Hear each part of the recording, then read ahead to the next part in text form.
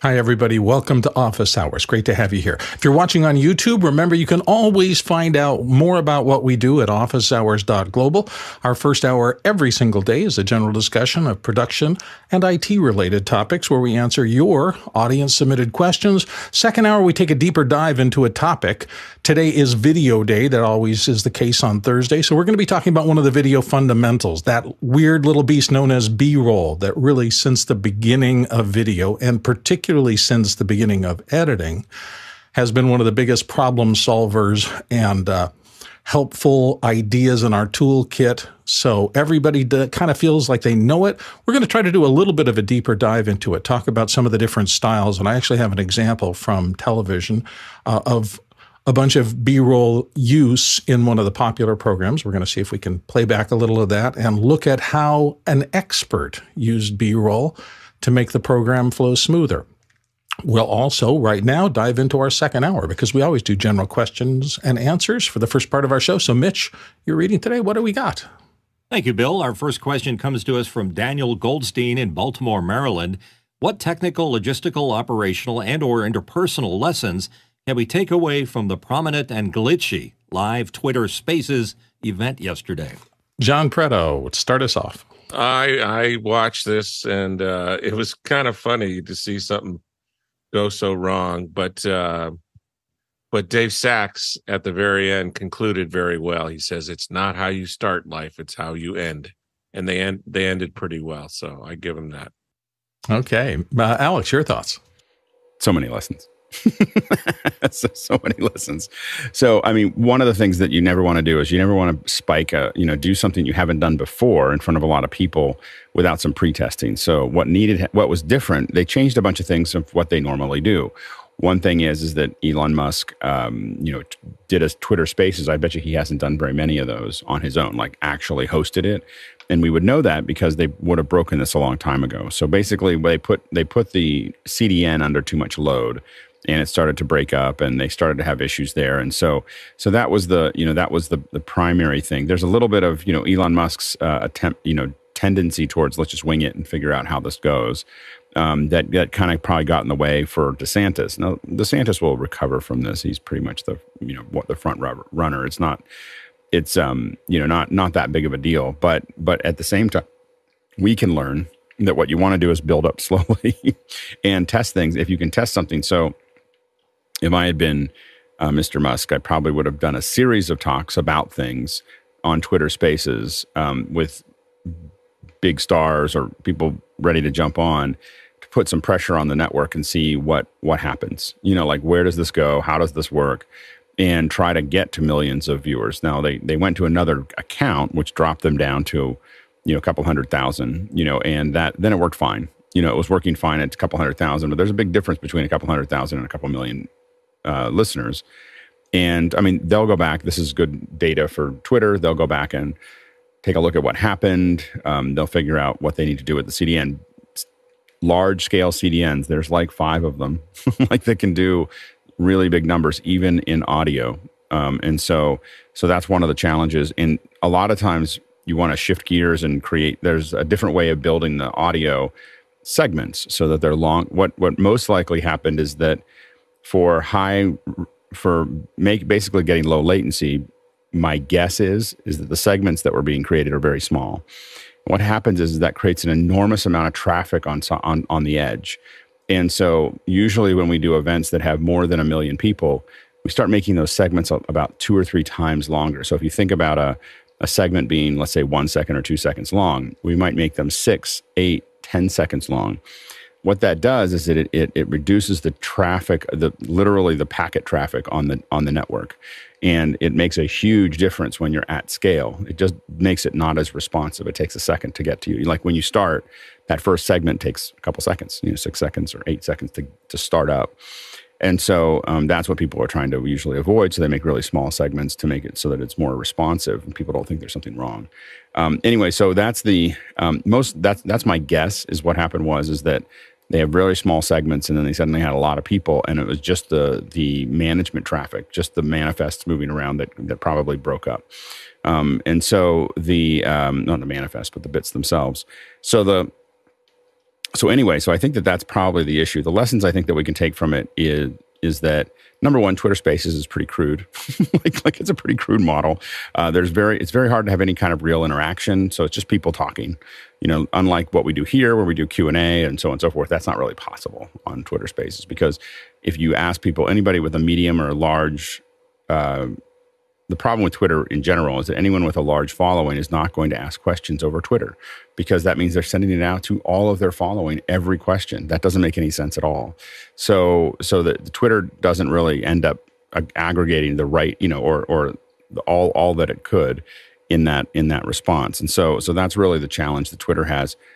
But the big lesson is that if you're a presidential candidate, you should start streaming early, fail often, and get, but have it be with a handful of people before the campaign matters. And so we'll see if DeSantis learns that lesson. Live is important. It's not something, people think that they can live on VOD. They can't. It doesn't have any urgency. And so a campaign is not, campaign is not a campaign without live interaction, without live presentations.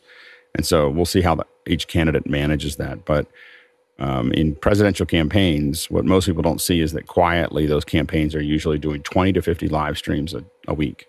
That they, and that's happening. It's not happening in general. It's happening to specific verticals. And so anyway, so that's these campaigns, I think the challenge is the Biden campaign understands how to do that. The Republican challengers have to figure it out. And they have to learn fast. so that's going to be the challenge for them.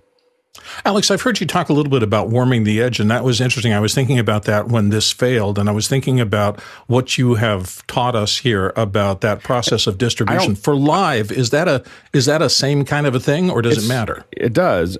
But I don't think that was the problem here. I think the problem here was not warming the edge. I think that we, with a lot of modern platforms don't need to warm the edge as much anymore than as they used to. What happens is that you have to, what I mean by warming the edge is that at some point there's no packets, on the edge machines. And so it takes a second for that to happen. And so if they get jammed, what happens if that packet it gets jammed, it can end up going back to the origin because it couldn't find something on the edge. And that puts an enormous amount of pressure on the origin. A typical origin server can't handle more than 20, 30,000 requests at a time. That's a lot for one computer, and that's a really powerful origin. But you want to get that out to the edge. So the first people asking for it, get it out to the edge. And then as more and more people come, hit it, more and more people are hitting those servers, and it allows them to keep that traffic away from that origin. The problem is that, but a lot of times stuff is kind of kept at the edge very quickly. The modern operating systems will push it out to the edge as soon as people start requesting it anywhere. They'll just start getting bits out, and so it's a little bit easier to manage. But what I will say is that I think that segment size is most likely what caused the problem here. Like I think that's it's just how they were managing it, and they were creating just a lot of paperwork. I mean, essentially that's what it is. They have to keep track of where everything is, and they literally just created more paperwork than the CDN could manage by having the pieces that it had to manage too small. That's I don't know that for a fact, but that'd be my guess. That's where we see failures on really, really large streams. Fascinating. Thank you for that. I appreciate it. Let's move on to the next question. Andy Kokendorfer from Viera, Florida asks, what is the best way to capture and display Zoom meeting comments for use in Wirecast? It'd be great if Zoom ISO provided a Zoom meeting comment feed. Alex. It does and it doesn't. So the Zoom ISO has all the Zoom OSC tools, and Zoom OSC can see all the comments and questions. So you can go in there and be grabbing comments and questions in real time out of Zoom with Zoom OSC / Zoom ISO, passing those to some format that would make sense for Wirecast. Now, I don't think there's an automatic way to do that, but there is it is something that can be done with Zoom ISO / Zoom OSC, and then those can be delivered back. Thank you. Next question. From Grant Whitehead in Adelaide, Australia. I did some analysis of Zoom audio profiles today and made a video, which there's a link to. What would be some ways to measure the latency differences? Grant, nice. Thank you for that. Alex? Yeah. So the best way to, or one easy way to do this without having to have a lot of extra apparatus is to fire an audio signal. It'll give you the audio latency, but typically that's timed with the video. And so if you play/record out of your DAW, you play out a tone, and then you're recording that tone back into the DAW as in another channel. You hit it, and it'll fire out and come back and right back up in there, and then you just have to realign that tone, and you'll know how many frames or how many milliseconds, whatever you had to move it for the send and return. So you've got your send going out that it's going to send that signal, and it's going to send it out to Zoom. You're using Zoom ISO or something else to bring it back, and then you just measure the difference and divide it by 2. That's your latency to the server. That's probably the simplest way to measure latency in a system. Next question. From Robert Shoji in Los Angeles, California, asking, any recommendations for a short throw projector under 2K? It'd be used in a recreation hall style public environment. Thanks. Short throw versus short throw. Alex, how short? I guess the question is exactly that. That is exactly the question is how short. Do you mean that you want to put the projector right in front of the screen, or do you want it to be, a short, in my world, a short throw projector is under 10 feet, but there are ones that are sitting below the screen and simply projecting up. The two that I would probably look at are Epson and BenQ. Those are the two projectors that we've used the most that will have short. BenQ and Epson are like almost every projector I've bought under $10,000 in the last 15 years. So I would recommend taking a look at those. I remember the first time I saw one of these in actual use. It was amazing to me because it was sitting literally 1 foot back from the screen, projecting virtually straight up, and yet through the optics in the lens, it had managed to create a very watchable, normal, unskewed output. And I thought, wow, there's some optical alchemy happening here. Mitch, your thoughts? Yeah, unfortunately, I can only comment on the challenge that you have there, because don't you have special lenses that are required to do a short throw type projection? Last time I checked Sony that was like that, it was $60,000. So, Robert, that's a bit of a challenge to keep it under 2K. There's a lot of corporate projectors that'll do that. I mean, they're designed to be, and again, it's just the question is what do you mean by short throw? So for us, almost every consumer projector is short throw because it really isn't designed to go very far.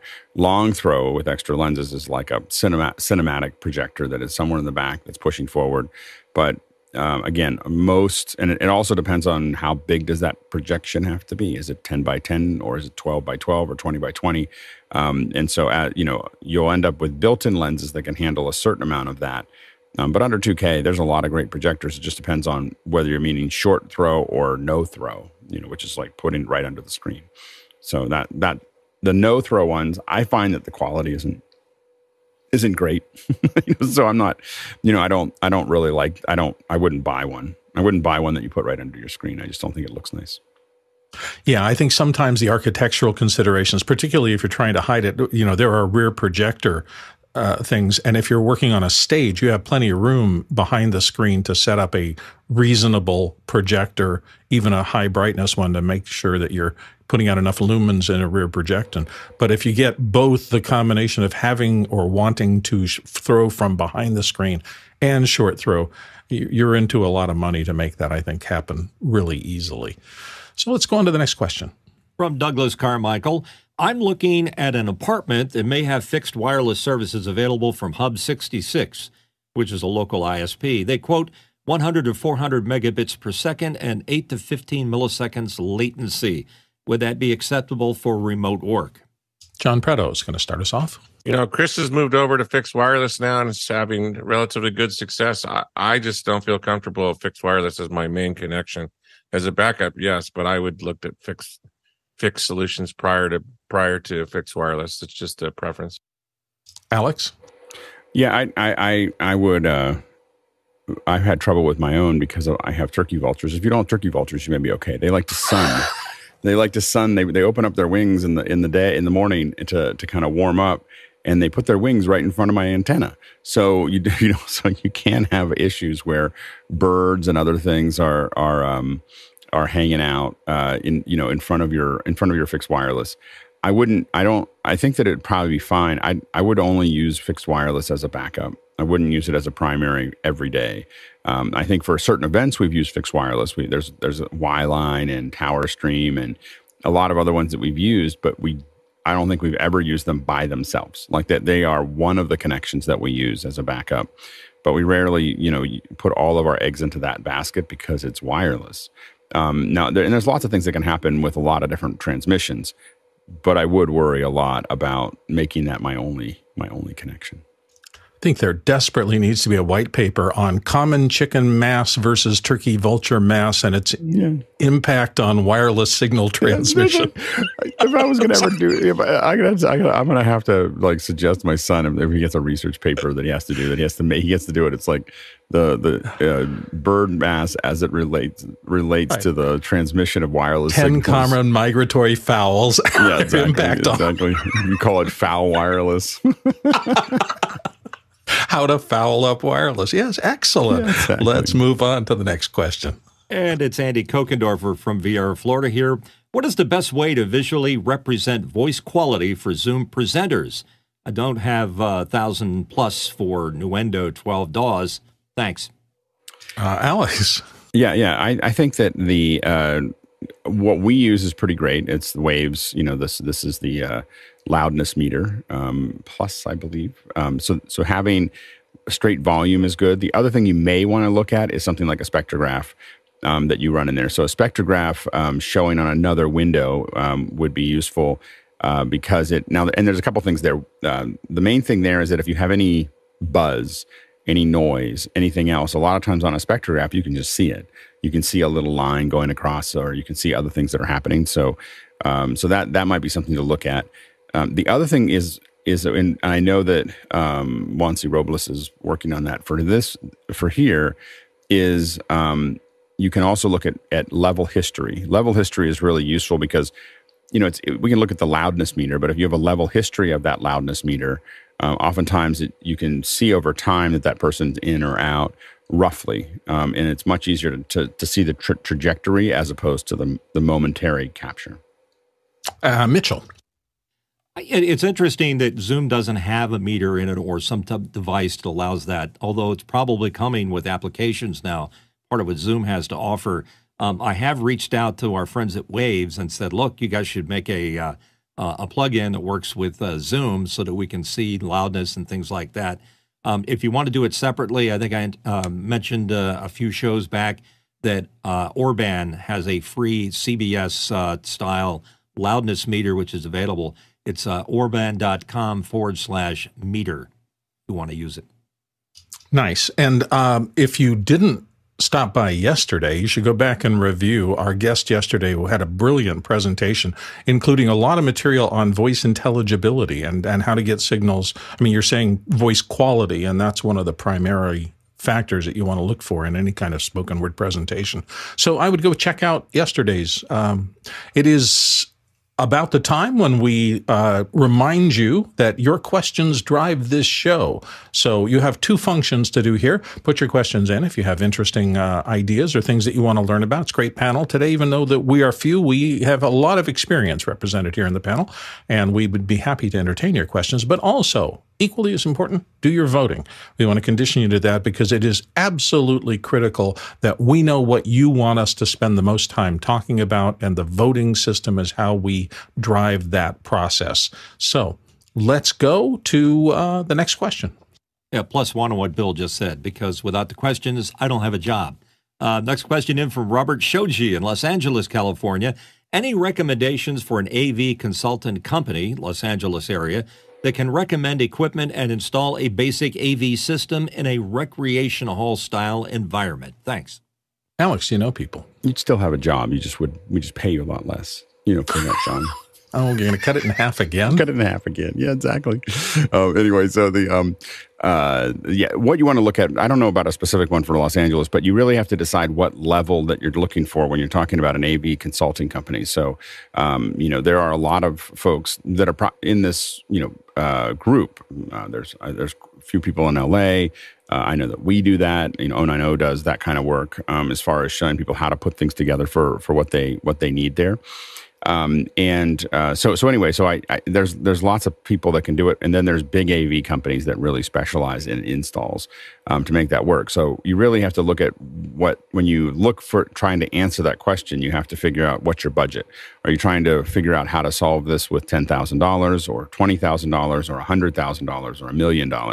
And there are different AV companies that will serve that use well, depending on what you have there. Let's go to the next question. From John Foltz in Selinsgrove, Pennsylvania. Final Cut Pro just launched on the iPad. So what version of iPad is recommended? And how much memory, what version, etc.? Alex. If you're getting it for Final Cut and Logic, you should get the beefiest one you can get. I mean, I think that you're not going to want to cut corners on it. Now, I'm using Logic, and I have Final Cut open actually on my iPad, and this is not the current version. It's one version before that. And it's an M1. It's probably tapped out on the memory. So whatever that was, and tapped out on storage. So those things are set pretty high. But it's an M1. It's not not current generation. It's one generation behind, and it's working great. So it can work with the older ones, and it can do those things. I think that, but if you're going to get something for the future and you're going to keep on wanting to push this, you're going to want to have as much horsepower as you can into it. You're really buying into a computer that makes this work. It just happens to be a little bit more portable. So you're probably budgeting $2,000, $2,500 for an iPad to run these effectively. You can probably save a little money, but it'll cost you in time. So you just have to think about where you want to go with that. But I have to say, I don't know, Bill, have you been playing with Final Cut? I have not, for a couple of reasons. The 10.6.6 update caused some problems with my main machine, so I'm sending out a little bit of caution about that. Make sure you do the correct update if you're going to play with this. Apple wants to push the new system because of, I think, the iPad Pro Final Cut Nexus. And I actually had to backgrade to the previous version of the system because it caused some problems with desktop Final Cut on an Intel processor. They weren't massive. I could undo it very easily, and it turns out that I imagine that these small problems will be solved. People were talking about the fact that it was plugins that you might have existing in your system that use the FX Plug 3 architecture, and there are quite a few of those still out there. That's been deprecated for a while, but if you've been in computing and in this for a long time and you still have some of those, be careful before you upgrade. Just back everything up like I did so that I was able to revert back, and that and my iPad is a slightly older version, so it's going to be a little while before I can play with it too much. I'm definitely playing with, right now I've just been playing with the demo. They have a demo project that you can kind of move around. And I found it to be very fluid. Like, it's a very fluid experience to move around. I was pretty surprised at how easy most of the things were to do. I can definitely see kids really getting into this, and educators and people who just want to build quick videos. My big thing is going to be try to do like a how-to of something or some kind of description and shoot the whole thing with my iPad and then bring it into Final Cut and cut it all on the iPad. The idea that you have the camera, what I'm really interested in the idea that I've got the camera. So I shoot almost all of our, like when we do how-tos on how to build a kit, for instance, for 090, I shoot it all with my phone. We've shot them with 6Ks and we've shot them with bigger cameras. It just wasn't worth it. The amount of trouble that we went through to do that. And it was so portable, and I could do little mini jib shots with my body, like just kind of move over with the phone. And I think that, I think that but there was still this, like, I shoot it all, I then download it, and then I edit it, and then I need one more clip. And so then I go back and shoot it. So the idea right now that I can shoot it and immediately put it into the edit and then shoot another thing and have it all in the same device is pretty compelling. And I've been doing that. I mean, I've been doing that a little bit with LumaFusion in the past. And so I think that this market is big, and I think it's going to be really interesting to see what people do with it.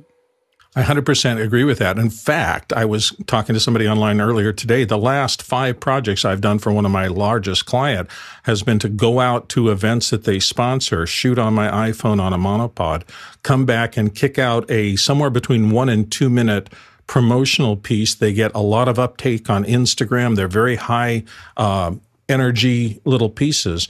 And one of the things I was really excited about in the 1066 upgrade is that using your camera in HDR mode, which captures a lot of dynamic range, it used to be a little bit difficult, not a lot difficult, but you had to set up your storyline in Final Cut or something like that so that you could accept that footage without it looking blown out and having to correct every clip.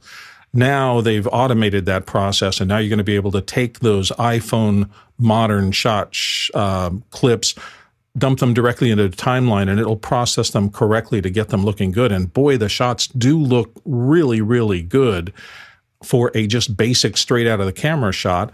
And to be able to quickly cut those together on an iPad for something, that would be absolutely transformative for the kind of work I'm being asked to do more and more. Fewer and fewer clients want the half-hour training video.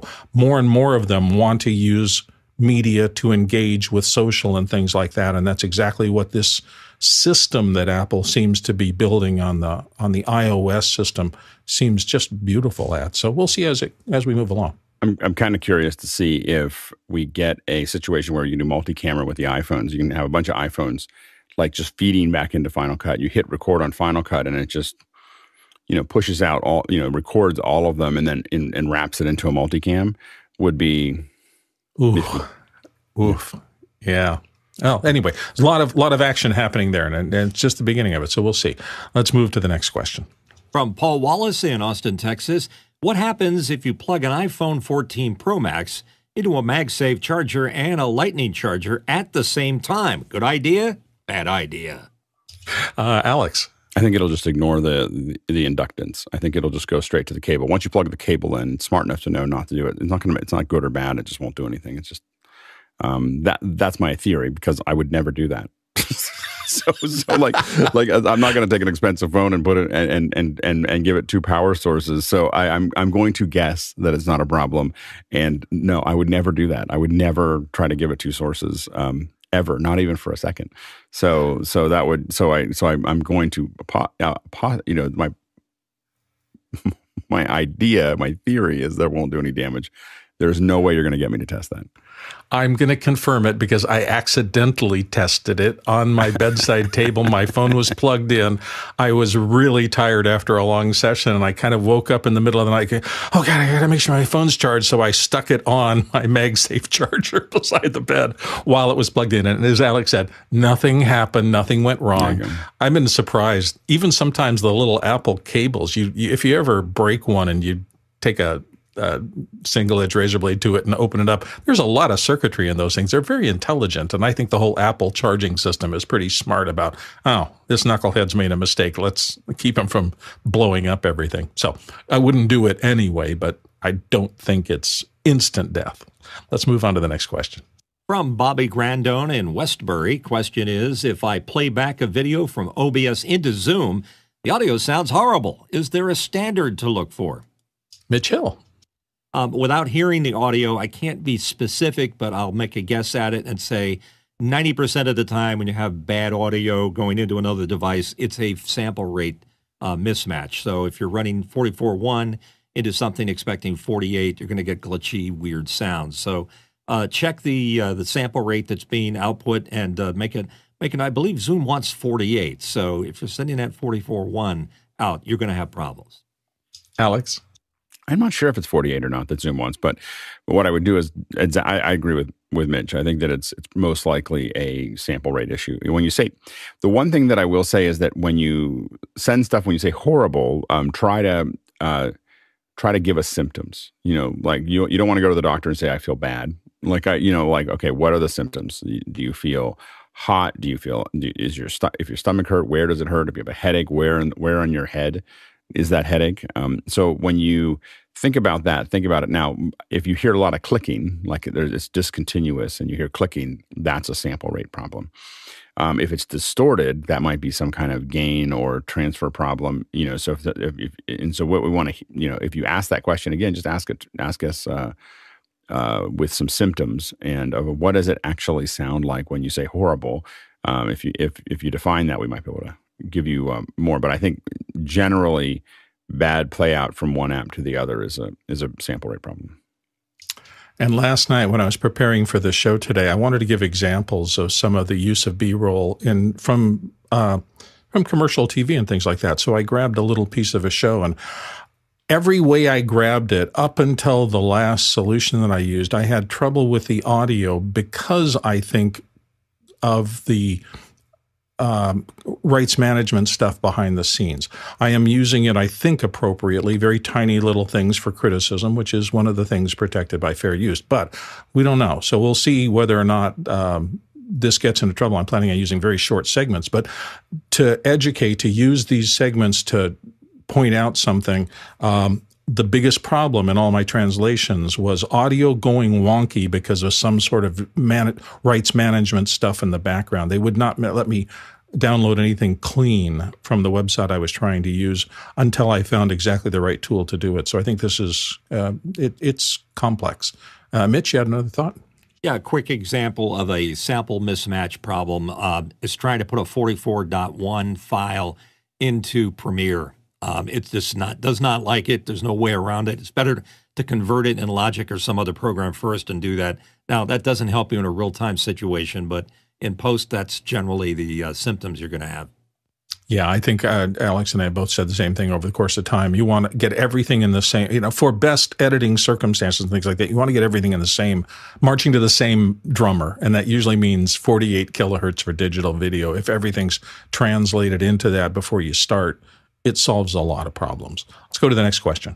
From Abraham Barrera in San Diego, California. Abraham asked, I'm looking to buy either a Mac Mini Pro or MacBook Pro for traveling and editing on-site locations. I already have a portable monitor. What do you recommend? Ooh, we got all sorts of choices here. Alex, what's your current thinking? Mac Mini Pro, 100%. So if you already have a portable monitor and you're ready to be set up a little bit, the laptop's fine for if you want to, a laptop's fine if you're going to be traveling, you want to try to edit in the plane or do something else or, that type of process. But the Mac Mini has a lot more I/O.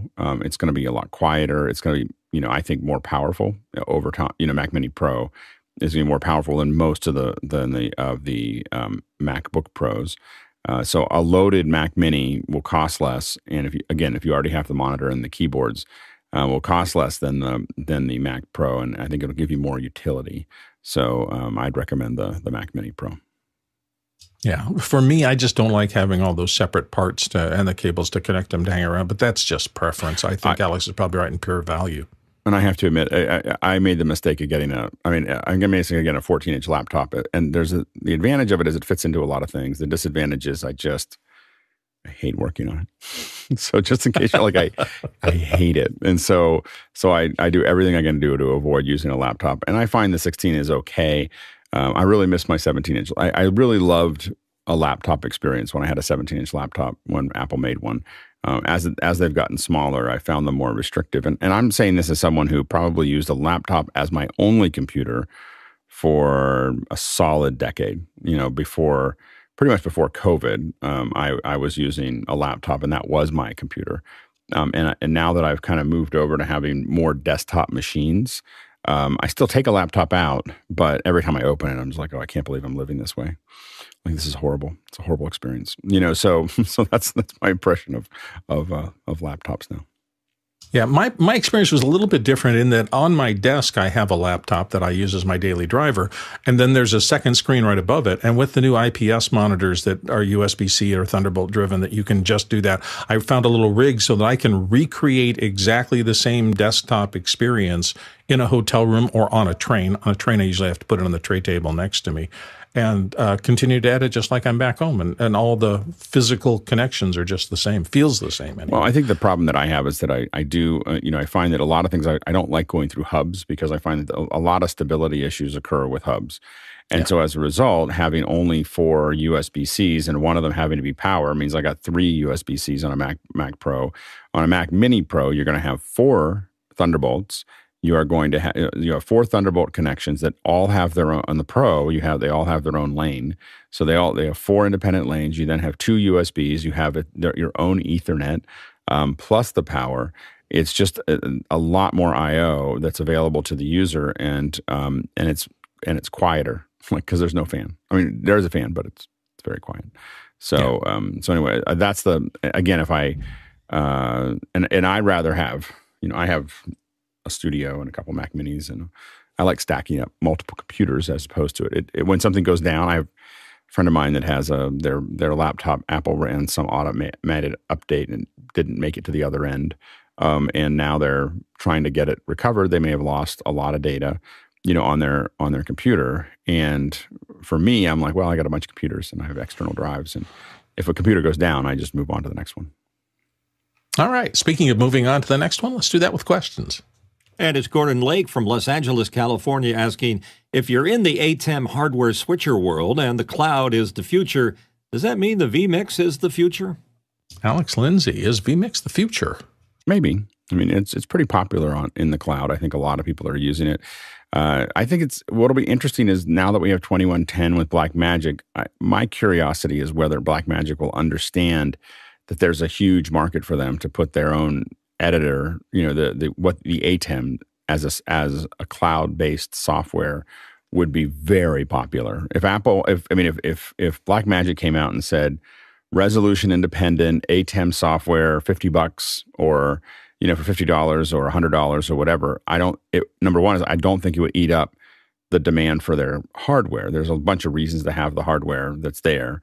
I think that it would just explode in the use of it in the cloud. And so I think that what could be the biggest competitor to vMix would be ATEM in the cloud. I don't see a lot of other editing tools. I mean, again, there are other editing tools out there. Grass Valley makes them. There's RT. There's a bunch of other. OBS is used in the cloud. I think in the current moment, vMix is probably the best editor in the cloud, but it's pretty clunky. Like I was just using vMix last week. It's a really clunky editor. So it's there's a lot of room for somebody to come in and disrupt. vMix is in the right place at the right time, and it's done well, but it's not like it's someone could take them to town pretty quickly if they wanted to. Interesting. Let's move to the next question. Here's Dave Burke from Alexandria, Virginia, asking, I've noticed the panel's preference has changed over the years from a completely plain background to one that has a little more personality. Is it just a change in taste, or did Zoom get better at handling backgrounds? Alex, start us off. I think that it wasn't so much Zoom getting better or not getting better. I think that it just had to do with when we started. I know for me, I just didn't have anything to show you. There was a big window behind me, and so the best thing to do was to make it gray, and I think that that's better than, I think a plain gray background is better than having a virtual background. I think virtual backgrounds are an eyesore, and they devalue you as a presenter. like it's really not a good look. And so I think that so having that was an easy way to do it. A pop-up screen that goes behind somebody that is there without the ugly key that comes with virtual backgrounds. I think is definitely the best way to kind of take a look at that. But I think with all of us, what we noticed was it was really fun to have the character of the person. I have a lot of the stuff behind me is artifacts. I think almost all of them, except for this oscilloscope that Courtney gave me to put back there. Almost everything else are are artifacts from my life or from my my professional life. And so I think it's kind of fun to have that stuff back there. I think that as you look at each one, you get a feel for that person, for whether it's John or Bill or Mitch. You're getting this feel for who they are. So I think that it's the best way to do this is to have a set back there that is something that's a representation of you that's there. I think it makes it more personal. I think it makes it you feel more connected to that person, and it feels a little less artificial. I think the second best thing to do is some kind of regular plain screen of any kind that you decide to put back there. And then I think the third best is some kind of green screen that you key something in. It's just really hard to manage the edges well. And then I guess I would, to be honest, if I feel like I don't have a place to do one of those three, I just go in as audio. Like I won't do a virtual background. So I'll just join a meeting with audio. If I feel like anything that matters, I'm going to be in front of a real camera. Mitch. I don't care what you have in your background. A virtual background, I agree with Alex, is just horrible. It creates that jello head effect and all the other things. So stay away from that. Anything you have in the background would work. For me, I looked at what was going on when I built my room here for office hours, and I noticed on YouTube everybody has a blue background, or at least they did. And so blue just being a very complimentary color to have behind you. I decided not to do that because I didn't want to be a me too, so I figured being a radio broadcaster in the past, I'm just going to put artifacts, like Alex said, behind me. I've got my on-air sign. I've got my meters bouncing around behind me. That those were cool things to have just to show a little bit of character. And then utilizing bokeh to give that neat little perspective where it pushes my image forward. It just gives a little depth and continuity to what you're looking at. Yeah, I'm going to follow with what Mitch said, and getting better cameras and paying attention to our scenes essentially was the change for me. When I was in the voice booth, everything was completely in focus. Now, there wasn't much out there to look at. There was just a waffle pattern because of the soundproofing. But as I moved into the larger spaces, into converting a room to do this, when I got to the point where I improved my camera so that I could do shallow depth of field, suddenly it was that combination of there's an interesting background, but it's not a distracting background.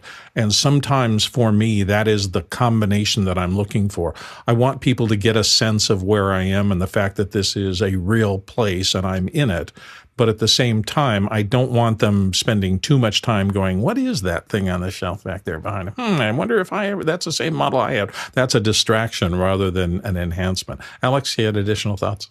Yeah, I mean, I think we are going into a future where people are going to have a space that they jump into virtual conferencing events, all those things are going to be something that people have in their house, and I've already seen it advertised. It was advertised during COVID, but it hasn't gone away actually, where people are saying there's a room that's kind of built for video conferencing in the house, as they look to sell it. And I think that taking spare bedrooms and turning them into quote unquote studios is going to make expenses. If you are what I will say is if you're working off-site, so you've decided to do a work from home solution, you are crazy if you don't build a great studio, because that makes you feel more real for everyone, feel more important. They feel like you're there much more than it is to me when I see people working remotely and they're coming in with their open laptop with the microphone that came with their computer. I just feel like, wow, you're really missing an opportunity there. And that's why people want you to come back to the office. That's why they make fun of you.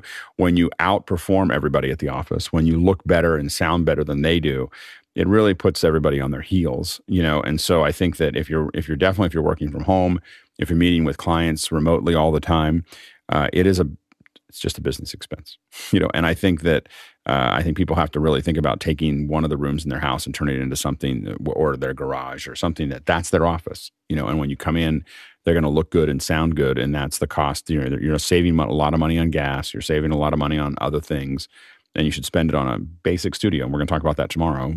Studios under $10,000, but you want to think about that basic studio that you're going to put together, maybe not all at once, but in pieces, that really improves your presence. I think that's also important for people in companies. I really think companies could get a lot more people to come back if they built a space for people to come back to, that they had their own little pod that was quiet, that was about 8 feet wide, maybe 12 feet deep, and they look good and they sound good. They have a little shelf on the back they can throw stuff into that people can see, that creates a little visual interest. And if companies did that for their employees, I think they'd find a lot of the employees. It's not that they don't want to come back to the office; they just don't want to come back to the pig pen that they were put in before. They were all jammed into. And if you drive, if you drive down the 5, you'll pass a place where there's a lot of cattle and they're all stuffed together, and that's what the office has felt like for a lot of those employees. And so I think that's I think that's what they're resisting is the drive and then driving to something where they're just packed in like cattle or pigs is what they don't like. And so I think that offices that are trying to, now that we have all this free office space in all these cities, people could get a lot more creative about what that actually looked like. Mitch, you want to do another quick follow-up? Yeah, Alex has said it before. It's the virtual suit you put on. This is your presentation. When you spend some time having a nice presentation with an interesting background, well done video and good audio, you're basically have the best suit you could wear in a business meeting. And if you go into a meeting with this kind of a look, you own that meeting. You basically are in charge. People look to you as the arbiter of the gathering. So it's worth the investment. So we are getting close to that time to get your votes in. If you haven't voted on the questions that exist in the queue, there are a good number of them already, and make sure that you put those votes in because those votes determine what we're going to go to next and spend the most time on. So let's get back to our next question. Chad Lafarge from Columbia, Missouri asking, if you had to develop a summer program curriculum for live streaming targeted at high school students, where would you start? Alex? Yeah, so I think the first thing is that you obviously want people to understand the basics of video and audio. The main thing that I would say is that you want to have I would say 3 cameras and a little ATEM switcher, and that's it. Like and some audio that some kind of little mixer. It can be a little analog mixer that feeds into it. It can be very basic. Obviously, the more you have, the more I put in. But I get them to do some discussions first, internally, and just get used to the process of what it takes to go live and what it takes to get that there and talk. The most important part of live events generally is how you open and how you close. How do you get into this and how do you get out of it to make sure that you have kind of a clean show? And then, learning how to do some of the basic graphics, learning how to do, it doesn't have to be crazy. I think that there's always a temptation to want to put a bunch of crazy stuff in, some basic lower thirds, maybe some basic super sources, those types of things. If you have the wherewithal to have that hardware, then what I would do is really think about how do you take this out into the community? How do I go to, I would stream Q&A to, even if it's only a handful of people, but stream Q&A from different companies. It might be the local pizza shop or the hobby shop or the whatever that is, and talk to somebody and ask them questions. And that can be a single camera, it can be multi-camera, but figure out how they kind of interact with folks. The more you can get to the most important thing oftentimes is to get your basics and then get out there and do it. And a lot of it's just doing as much of it as possible and then asking questions. With live, experience is everything. And so I would really try to get them streaming something every class that's challenging. The more they can try to stream for a client, taking on a client is really important to learning, because what happens when you learn in a vacuum, when you are going to teach yourself something, you skip things that are hard. Like that's how that happens. Like you go, you don't dig into the things that are really that are really needed. You'll tend to skip them because that happens with everybody and everything. When you have a client, they'll just ask you to do something that's quirky, like, oh, I really want to do this, or I really want to show this. Or while you're working on it, you'll see, as you look at that, you'll see different you'll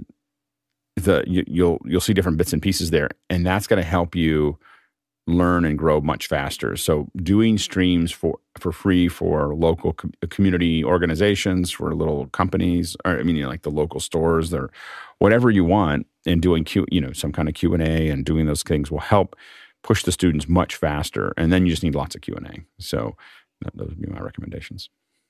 Next question. Tony Mobley from Newnan, Georgia weighs in. I just wanted to thank Alex Lindsay and the Office Hours community for 100 episodes of Conversations with Tony Mobley.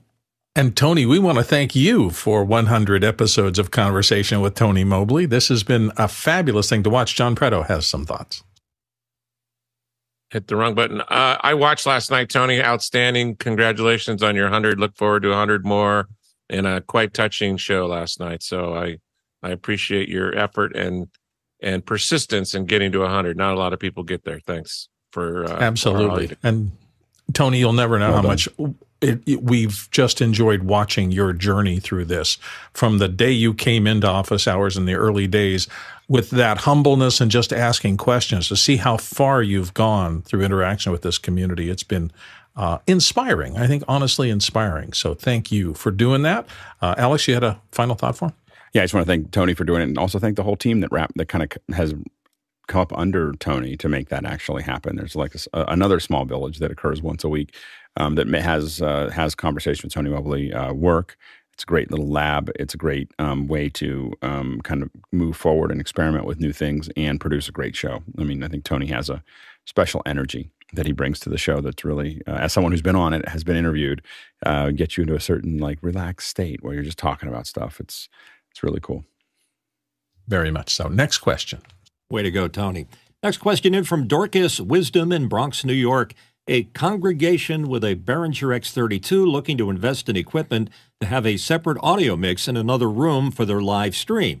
Which of these is recommended? Another mixer like the Behringer XAir 18 or a computer with a digital audio workstation? Alex, what's your recommendation? Another X32. like I would just get another X32.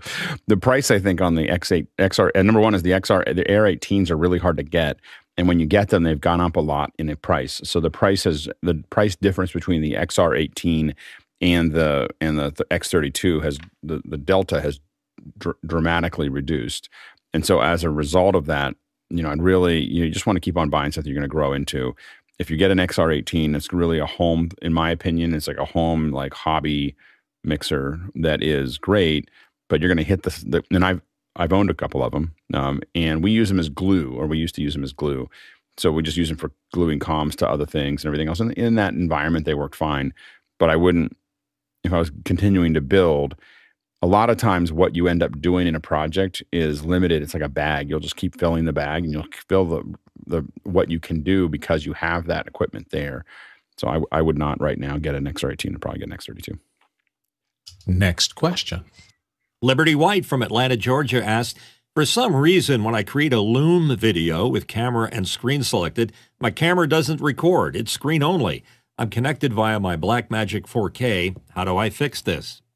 I think a lot of us were looking up Loom. I had not heard of it before, but it's an asynchronous video messaging system that's used in a lot of workplaces. Alex, do you have any thoughts on it? I don't know how many workplaces it's used in. I mean, I've definitely seen it when it came out. I've not seen it used in the wild. So I think that most likely it's a UVC type thing. I think that it's Blackmagic 4K, and I'm not sure when you say 4K whether that's a Ultra Studio or a switcher. So if it's a switcher, it should just show up as a webcam and it should work fine in Loom. If it's an Ultra Studio, that's a different device that Loom may not support. So that'd be something to look at.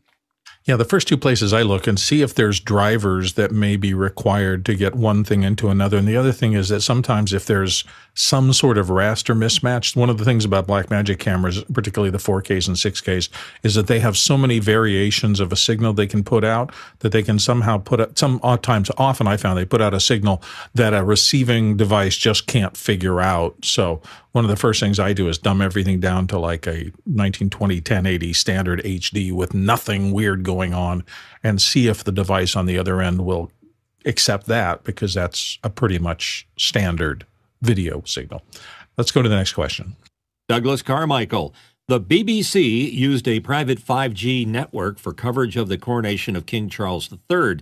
Could private 5G be a game changer for large events? And there's a link to it. Alex. No. Sorry. But tell us how you really feel about this. I've had the opportunity to work on 5G for a lot of these things. Every time you see 5G, there's a cell company somewhere in the background that's paying for that. They are desperate to try to show that the biggest boondoggle in the history of phones is still worth it. They're trying to squeeze out some semblance of dignity out of the mess that 5G is. So what 5G does work for, to be fair, is that you can have 5G in a highly dense area, and you have very low latency. The transmission doesn't have to go very you have a lot of density in those transceivers. So if you've got transceivers every 100 feet, sure, but there's a lot of ways to handle something if you've got transceivers every 100 feet. So I think that the advantage of it over Wi-Fi is that the handoff between transceivers is far smoother than typical Wi-Fi. So it's better than Wi-Fi, I guess. In that case. But there was no reason to cover the coronation with 5G other than Sky or 3G or whoever was saying, hey, sold somebody on the idea of using 5G for it. But other than that, it's always a cell phone company that's somewhere back there trying to tell people that they should get 5G because it's just a worthless platform. Mitchell. I agree with Alex. I'm confused over it because there's good 5G and bad 5G. And I don't even know if the good is up to the test. So it's just a giant Ponzi scheme. Them? It's just a giant Ponzi scheme. It's a marketing thing. Like it's just, they didn't have anything else to offer. Everybody needs something new. And I think that they thought it was going to be better than it was when they did it. I think that they were more, I don't know. It felt like they should have known how bad this was going to be. As soon as I started doing tests with this, and this is a long time ago, when we were doing tests and marketing and everything else for 5G, I was like, did they realize that this isn't going anywhere? Like, this is not going to, if it works in an arena and it works in the city center, but as someone who doesn't live in any of those, I was very, very quickly sure that I was never going to see it. And if it doesn't have that kind of coverage, I mean, why it was such an expensive rollout for no real benefit to the user. It's just a huge Ponzi scheme. Let's go to the next question. I'm sorry. I was going to say, I used to have a pair of Keds shoes that had the Action Wedge in it. I have no idea what that was or what it was legit. It was 5G. It was 5G. Yeah. See, that's how we are. Moving on to the next question. Rick Combs from Columbia, Tennessee. We use Restream.io to stream to YouTube and Facebook. Every 4 or 5 months, Facebook asks me to re-verify. Is there a way that I can re-verify when it is convenient for me instead of find it out after trying to go live? Alex. Go live often. So what you want to do, there's no way to do that, by the way. The reason that they don't do that is they don't want you, if you have somebody else's account, they don't want you to keep on being able to re-verify it. They want to surprise you and have that there. They're not going to give you a way to just re-verify. But the way to do that is don't just go live that day. Go live the day before, go live that morning, go live. We're starting and stopping live on Facebook all the time to make sure that everything's still working. I'm like, hey, are we still on? So, and I do that with all the platforms. With YouTube, I'm streaming to another account until 20, 30 minutes before the event that I have there. So I wouldn't do that. Let's go to the next question. Bobby Grandone in Westbury. Hello. When I try to play back a video through OBS into Zoom, the audio starts to break up or pop in and out. Is there a standard I should use? I also use Audio Hijack. Alex? I think that so one thing I would look at now that we know that you have Audio Hijack is, again, keep on looking at the sample rates. And you just want to make sure that the samples are all the same. And then the other thing to do is if you're running through Audio Hijack, I think that what you want to be thinking about is also look at your CPU usage. So you have to make sure, if you're on a Mac, open it up, make sure that your CPU usage is not going over 60%. You should not stream over 60% on any computer. Like when you see it tapping over 60%, it's time to get a new machine or simplify your project. Next question. From Paul Wallace in Austin, Texas. Paul says, if you print notes with a pencil on a 3-hole 8.5 by 11-inch college-ruled notebook paper, what's the best way to scan or make photos of these and convert them to text with links to the original image and store the originals? Yeah, most of the big systems have ways to do this pretty automatic right now. Alex, what do you use? Apple Notes. Evernote will it'll do it really as well, do. I believe. So Evernote will do it, but Apple Notes. So if you're using a Mac, I mean, I don't know about the PC or Android, but they have, I mean, almost all of them in some version of a Notes application. You can take the picture. I don't know about linking back to the picture, but you can definitely start selecting things all the time. Yeah, and I think we're actually now in the last minute, so we're going to make our transfer into our topic for today here in just a minute or so. A couple of things just to note between now and then. Remember that tomorrow, Friday, typically we talk about something different, and today, now let's see if I have a note about it. What is tomorrow, Alex? What are you covering tomorrow? I think we're talking the $10,000 studio tomorrow. So that's right. Going to be that. Yeah. So that's that. So I think we're going to talk. We talked about 1,000. Everyone felt very constrained in our group. They were like, "Why are we having this conversation? Like, how can you do anything with 1,000?" But we found some great solutions under 1,000. Now we're opening it up a little bit.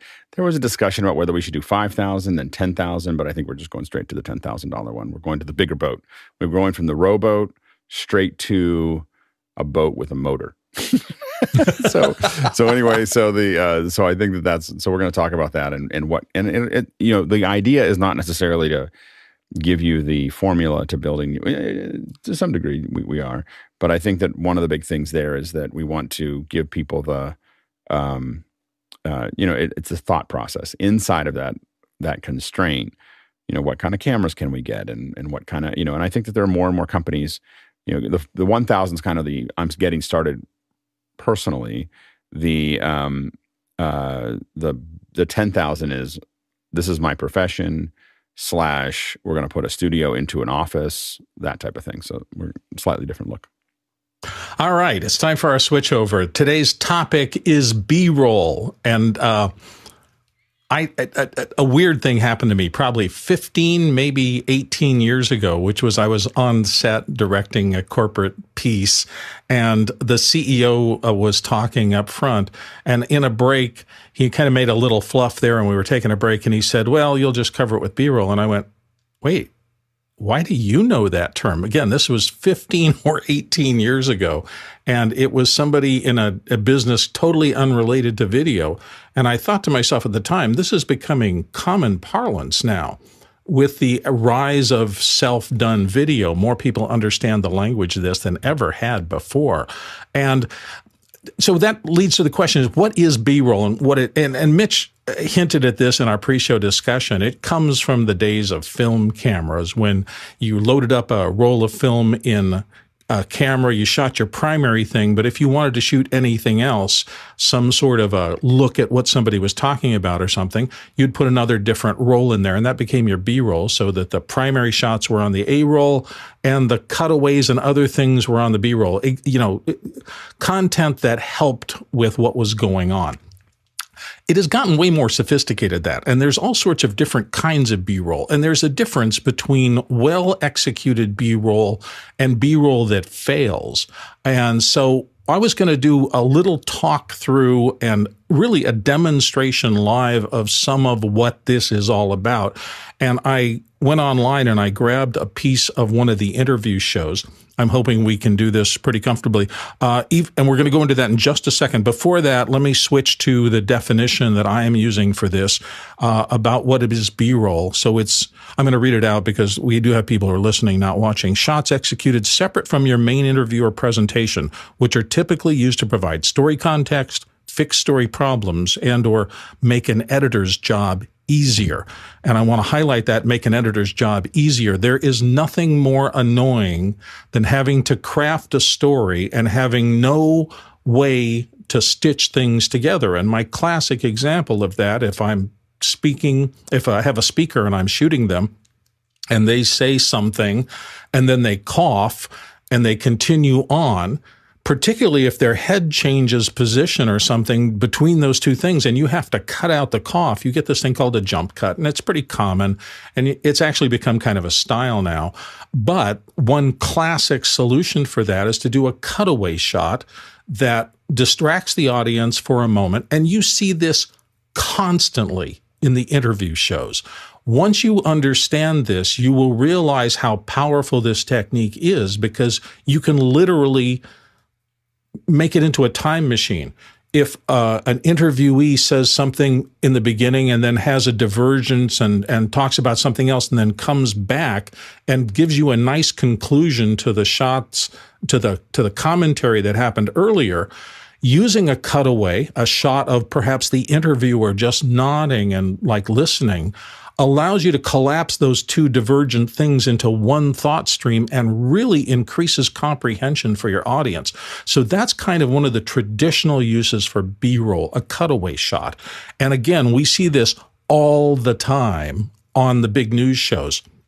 I'm going to cut to some things that I grabbed off the internet from a CBS 60 Minutes show. This was Ina Garten doing an interview.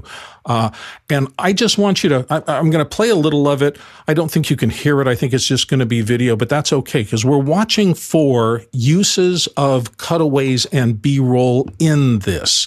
And I'm going to play just a little bit and then stop just in case the bots are going to be watching here. So here she is, and I hit play.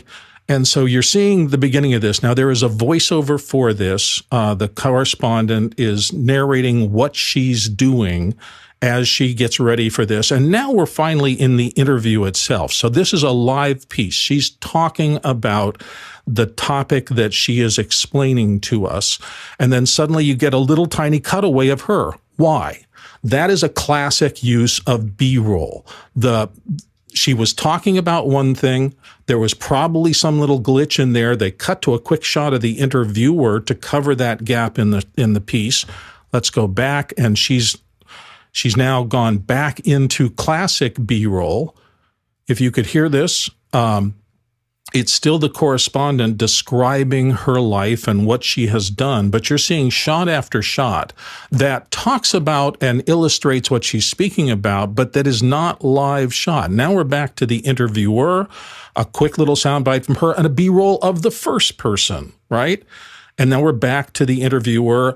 And these shots back and forth drive pace, they drive emotion, they drive mood. You're looking at how she's listening to her and how engaged she is, which is another aspect that people sometimes fail to think about, the emotional temperature of how you do these kind of things. You know, that laugh tells the audience she's engaged with this subject. She's interested in what she's hearing. And these are some of the things that as a director, you're paying attention to as you're watching a program. As you're watching, it all looks so seamless. And you're just engaged in the story and you're getting information out of this all the time. But if you were to go back and analyze that, and I did for this little interview piece, and I'm going to put a little label down here, a label in the bottom left, which shots are B-roll and which shots are actual exposition, and look at the number of B-roll shots versus the number of actual exposition shots. That's B-roll, this is B-roll, this is B-roll, and it's just separate from what the audio that the viewer is watching. Here's camera one's first shot. Now she's going to speak for just a second. This is a cutaway from camera two, but she didn't say anything. Here's a jump cutaway, this little going from the wide shot to a short shot. More B-roll, more B-roll. Again, you're listening to something that is not the sound happening at the same time these shots are happening. This is just chock full of a really intelligent and well-created use of B-roll shots. We're back to the camera interview. This is a cutaway. She didn't speak during that, so they could have taken that little nodding shot from anywhere in the interview. Now we're back to live actuality with her talking. We're back to another cutaway shot. We're back to camera one.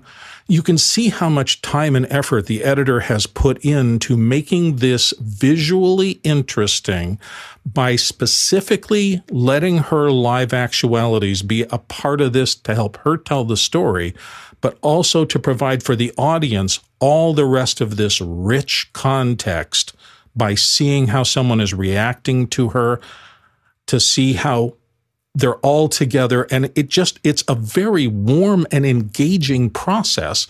And it all happens because B-roll was executed brilliantly for that. Go watch this if you want to. It's on the CBS website, and you will see how powerful B-roll can be at engaging an audience. So it's really worth studying. And one of the things I wanted to bring up here is you didn't just see one kind of B-roll shot. You saw a variety, right? It was main interview used as actuality, a talking person on, but you also saw some of those shots used as B-roll for the advantage of helping the editor cut away to the shot of the interviewee or the interviewer when the other one was actually talking on screen. And this kind of thing happens all the time. This is about 1.5 minutes worth of coverage, and I counted, I think, 18 separate shots of B-roll in that 1.5 minutes. And I think that's pretty typical and pretty common. B-roll is one of the primary building blocks of video communications today. And to study it, to pay attention to the different ways it can be used, makes a huge difference in how compelling and engaging every single program you do is going to be. Alex, talk to us a little bit about it. Yeah, I wouldn't. So typically in the world that I work in, at least, we don't really consider the multiple cameras as B-roll. We consider those as multi-cam. So they're cam A, cam B, cam C. That we have there. What we usually define when we say we want to have, and just a different definition of it. I mean, I think that your definition is fine. I mean, it's valid. It's just we think about it. When we think about B-roll, we think about those close-ups and the extras and all the things that when you show up at a location, a lot of times it's the stuff that is what we would consider kind of non sequitur but related.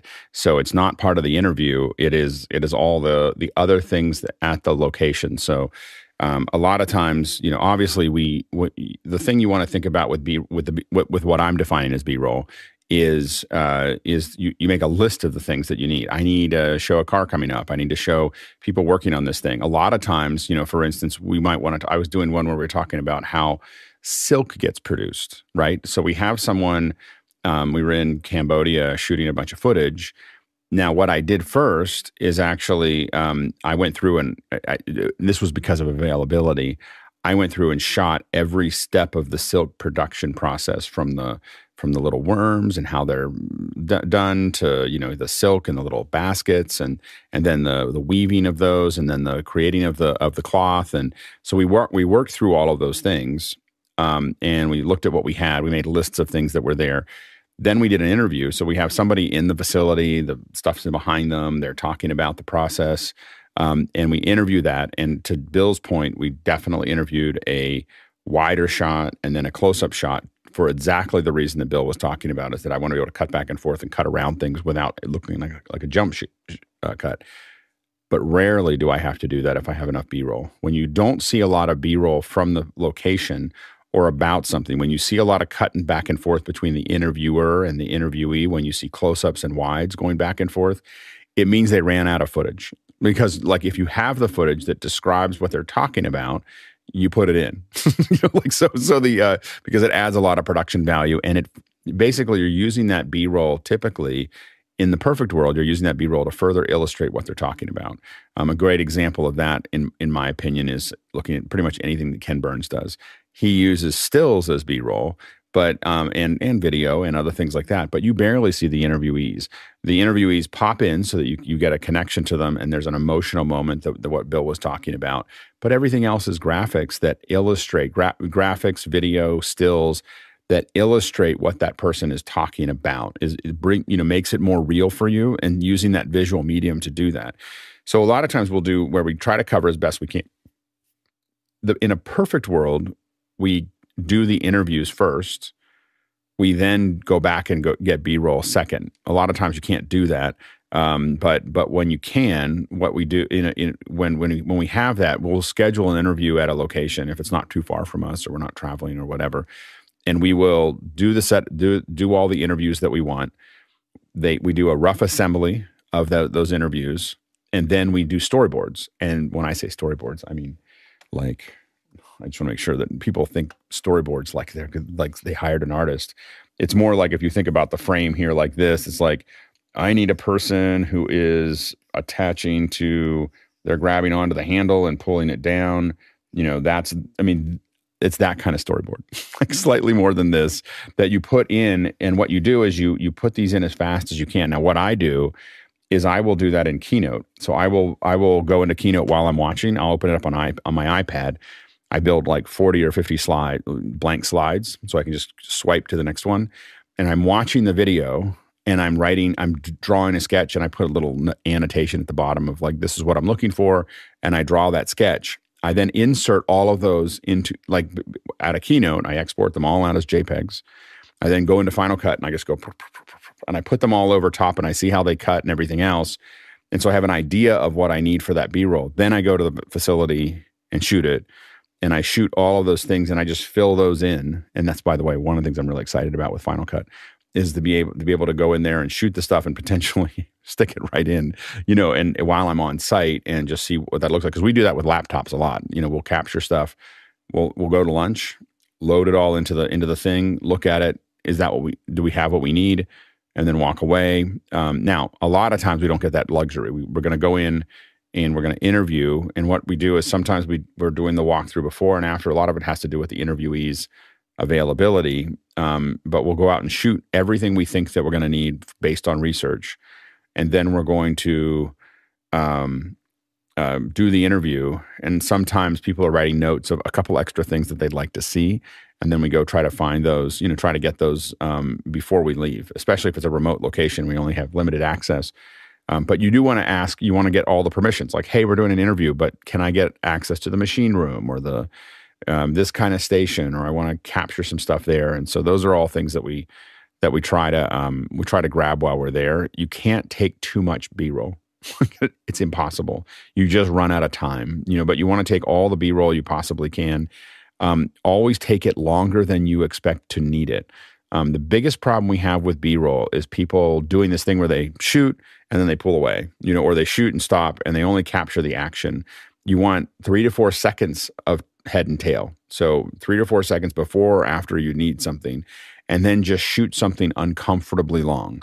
If someone's working, we did another one where we were shooting B-roll for fish being processed, which is a really rough thing to shoot, just in case you're wondering. But the biggest problem with it is that the lenses, it's really cold on the outside, or it's really warm on the outside, very warm, where they process fish, and then very cold in there. And so your lenses all get fogged up, and condensation. There's all this condensation. So you have to kind of deal with that process with the lenses, especially when you're using big Angenieux lenses and a red camera. And anyway, so we're shooting all this stuff, and you just shoot like someone's doing something. The temptation is, they're starting to cut the fish up, and they're doing it one after the other. Like it's thousands of, they process, 400,000 cans of fish, a day or whatever. So there's a lot of stuff going through. Your temptation is to capture it for a couple seconds and then move on. Instead, we would capture it for minutes, the same operation over and over and over again. And once we thought we had it, we'd change angles, we'd move around, we'd grab other, we do slow moves, we do all, push-ins.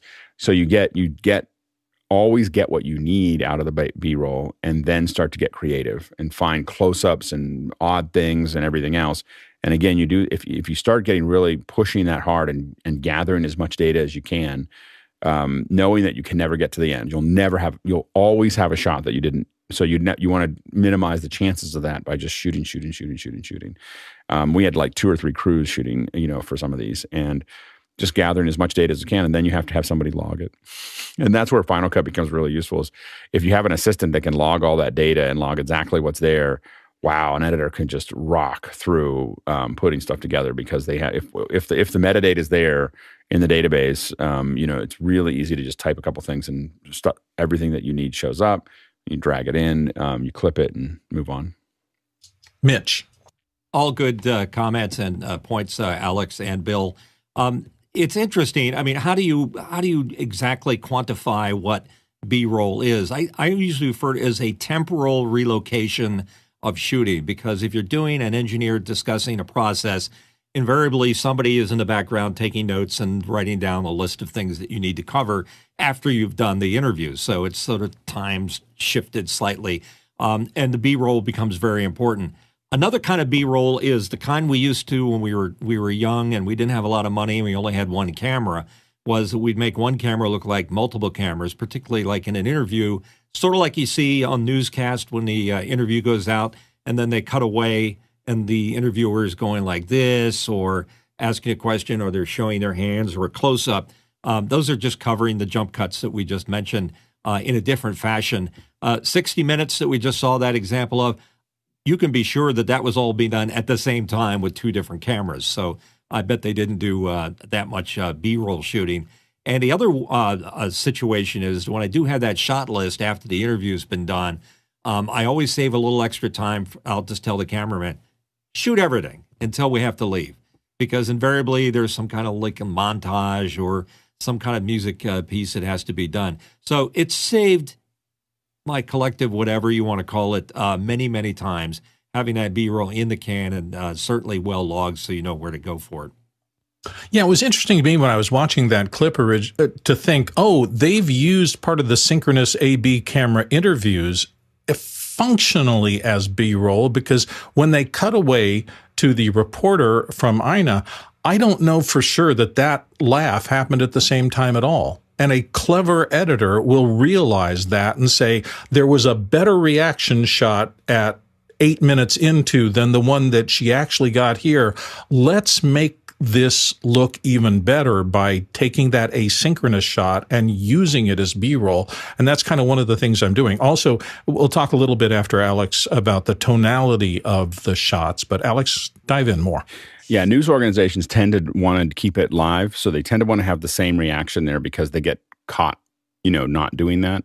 And so news, a lot of times, so a news organization will be pretty careful about making sure that they were synchronous and they can prove it if they got pushed into it. I will say for marketing, a lot of times, to Mitch's point, we've done ones where and to Bill's point, we've done ones where we do the whole interview and we only had one camera and we turn it around to the interviewer. And we just go, look like you're agreeing, look like you're not sure, look like you're concerned, look like they just said something amazing. And they do all these things. And it's really funny because it looks fine. Like if they don't go overboard, it looks great, but it's hilarious to watch if you're the one that shot it. Because, you have that discontinuity is in your head and you're just like, oh, that's just absurd. And then it ruins everything when you watch other people's news. It kind of ruins your experience because you've taken the red pill. It's a red pill conversation. It's funny, people love, I didn't know much about Ina Garten. I don't watch her show, but my wife is a big fan of hers, but I didn't know much about her. But watching this thing on CBS, I started to understand the tonality that they managed to achieve in this piece about her made me think, this is someone fun. And some of the quotes she had in there about, I think she started working with Martha Stewart's organization, and Martha at some point went, you got to stop. You can't make that comment because you're eating. You've tasted this and your mouth's full and nobody talks with their mouth full. And she said, well, why not? We're in a kitchen, this environment. That's what I want my show to be. I want it to be real. I want it to be alive. And it's that tonality that has snapped me in shooting B-roll, because if the interviewee is saying something, and is concerned, and I'd use a cutaway shot and they're not looking concerned, it's useless to me. I need to match the tonality of what they're saying with their natural reaction at the time. And Alex was exactly correct. If you're in a news kind of circumstance, you want the authentic reaction that interviewer was having at the same time. Now, the interviewer can be out of sync. At the moment that question is asked, where you would cut away to the B-roll, that interviewer may be looking at their notes and may not be engaging with the camera at all. So is that fair to give the reaction shot of the reporter disengaged because they just happened to happen at that moment? B-roll is more subtle, I think, than a lot of people know. The one thing that I am sure of, though, is that when you're watching the program back, if a B-roll cutaway shot takes the audience out of the flow of piece, it's a terrible B-roll shot. What you're trying to do is keep people engaged.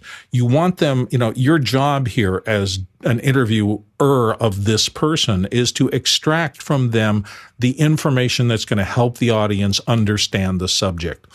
Everything you do that is cohesive with that goal is usually a good thing to do. And you just want to make sure that if you're doing a cutaway, you have to have at least a reason for it. Maybe it's because the audience needs to understand how that person is reacting to this. Or it may be that there was that cough and you literally needed to keep the audience from being distracted by the cough. So you needed some sort of cutaway that was cohesive with your piece to let the audience see something else. I went back and analyzed those Ina Garten cutaways, and I could find at least 4 of them where I'm sure they were moving 2 divergent pieces of content together and using the cutaway as a traditional way to keep the audience engaged and to make a jump cut disappear. So all of those things are part of the toolbox of editors that we use all the time. I think we probably hit that. It's time that we're where we're supposed to be to move into the questions. So your questions are always useful. We've got a good group of them. So Mitch, what do we got? First up is Adrian Watkins from Wellington, New Zealand. Adrian asked, for some years, I've used Cinematch with Resolve to match grades between A and B-roll cameras. Does the panel have experience with any similar tools? Alex, start us off. X-Rite is your friend. So this is a pocket X-Rite. It's a color. This is the color checker passport. And what's important is that this passport is known by Resolve.